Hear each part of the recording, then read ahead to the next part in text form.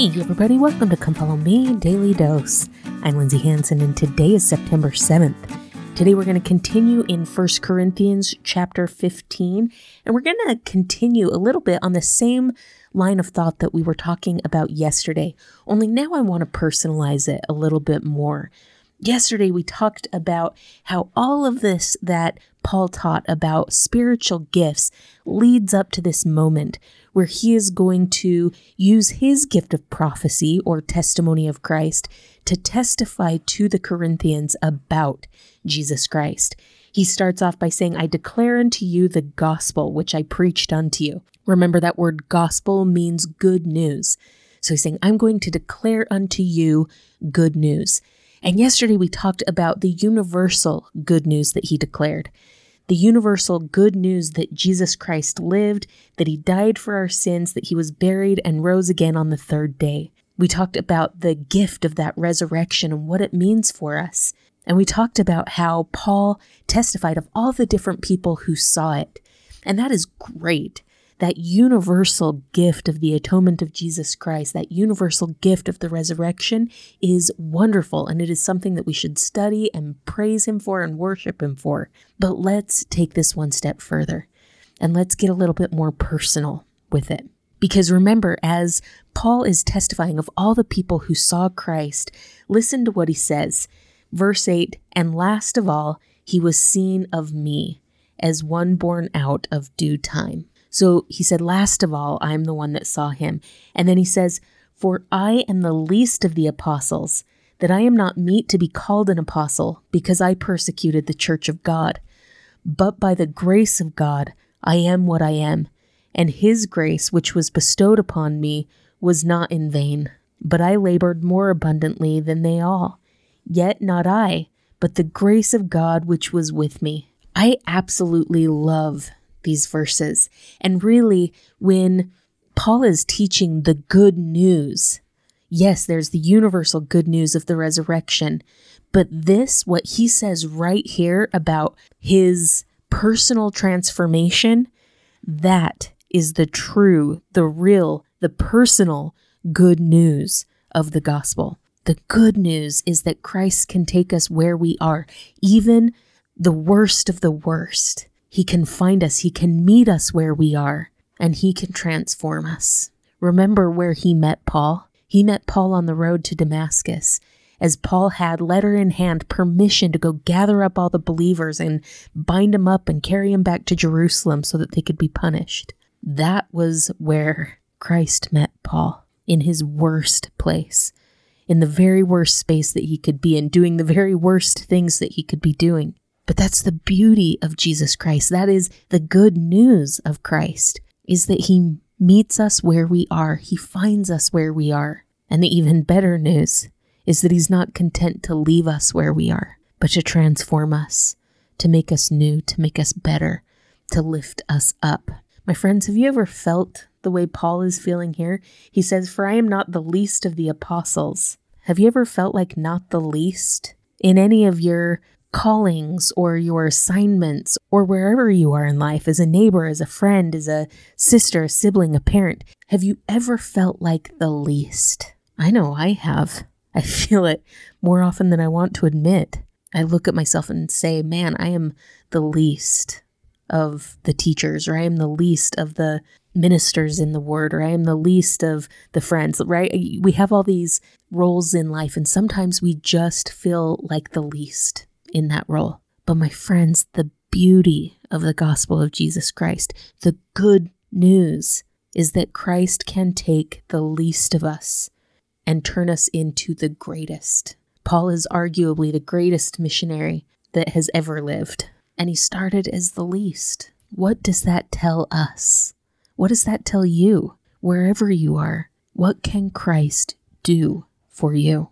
My friends, Christ, who is the great creator, can create something new of you and I. Christ, who looked at the leper or the woman sick with blood and said, be whole. He can make us whole as well. He can make us new. In fact, if you jump over to verse 22, Paul's going to talk in verse 20 and 21 about resurrection. And in verse 22, he says, "For as in Adam all die, even so in Christ shall all be made alive." Now, he's talking about the physical resurrection here. Absolutely, yes. But my friends, it goes beyond that. Because of Christ and in Christ and through Christ, we are made alive wholly, completely. Our bodies, yes, but also our spirits.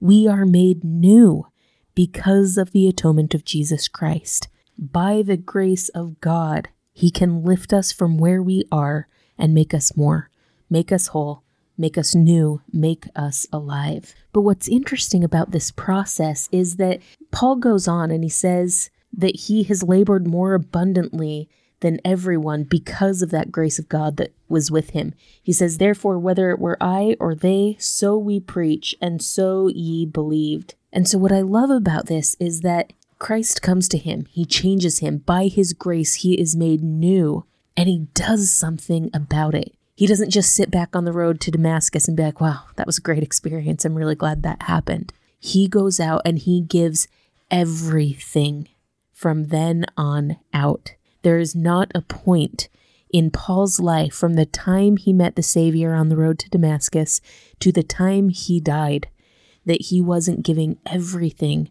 to the Lord and submitting all to him.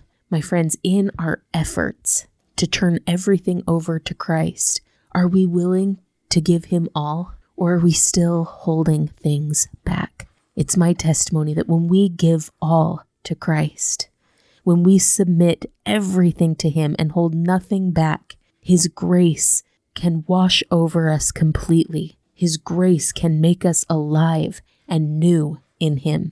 Elder Renlund taught, God invites us to cast our old ways completely out of reach and begin a new life in Christ. This happens as we develop faith in the Savior, which begins by hearing the testimony of those who have faith. Thereafter, faith deepens as we act in ways that anchor us more firmly to him. Isn't that what happened with Paul? He cast his old ways aside, completely out of reach, and began a new life in Christ. As soon as that testimony took root, he began to live in a way that allowed those roots to stay firmly planted for the rest of his life. My friends, Christ invites us to do the same thing. The greatest gift that we can seek for, the greatest gift that we can receive, is the gift of belief and testimony in Christ. When we do that and when we turn ourselves over to him, his grace makes us new. By his grace, I am what I am. My friends, as we finish up today's daily dose, I want to ask you the question, who are you because of Christ's grace? What has his grace done for you? How has his grace changed you? And a similar question, who can you be because of his grace? Who can you become? What labels do you have that you can cast aside? What feelings of feeling the least can you cast away because of Christ and his grace? My friends, I testify that Jesus Christ is here for us. He will meet us where we are, and he will make us new. It's by his grace that we can be who we want to be, and that we can be who Christ sees that we can become. Remember the talk given a few years ago by Elder Gilbert where he talked about math? It was hard for me to pay attention after he started talking about math because math has never been my thing. But he talks about how on a graph, each line has a different starting point, and one can start above the other, but what matters is their slope. Their slope will determine where they end up. My friends, no matter where you are, no matter your starting point, it is my testimony that Jesus Christ can raise us up, that he can change our trajectory, he can fix our course and change our slope so that little by little, piece by piece, we become more like him. Elder Gilbert said, our future will be determined far less by our starting point and much more by our slope.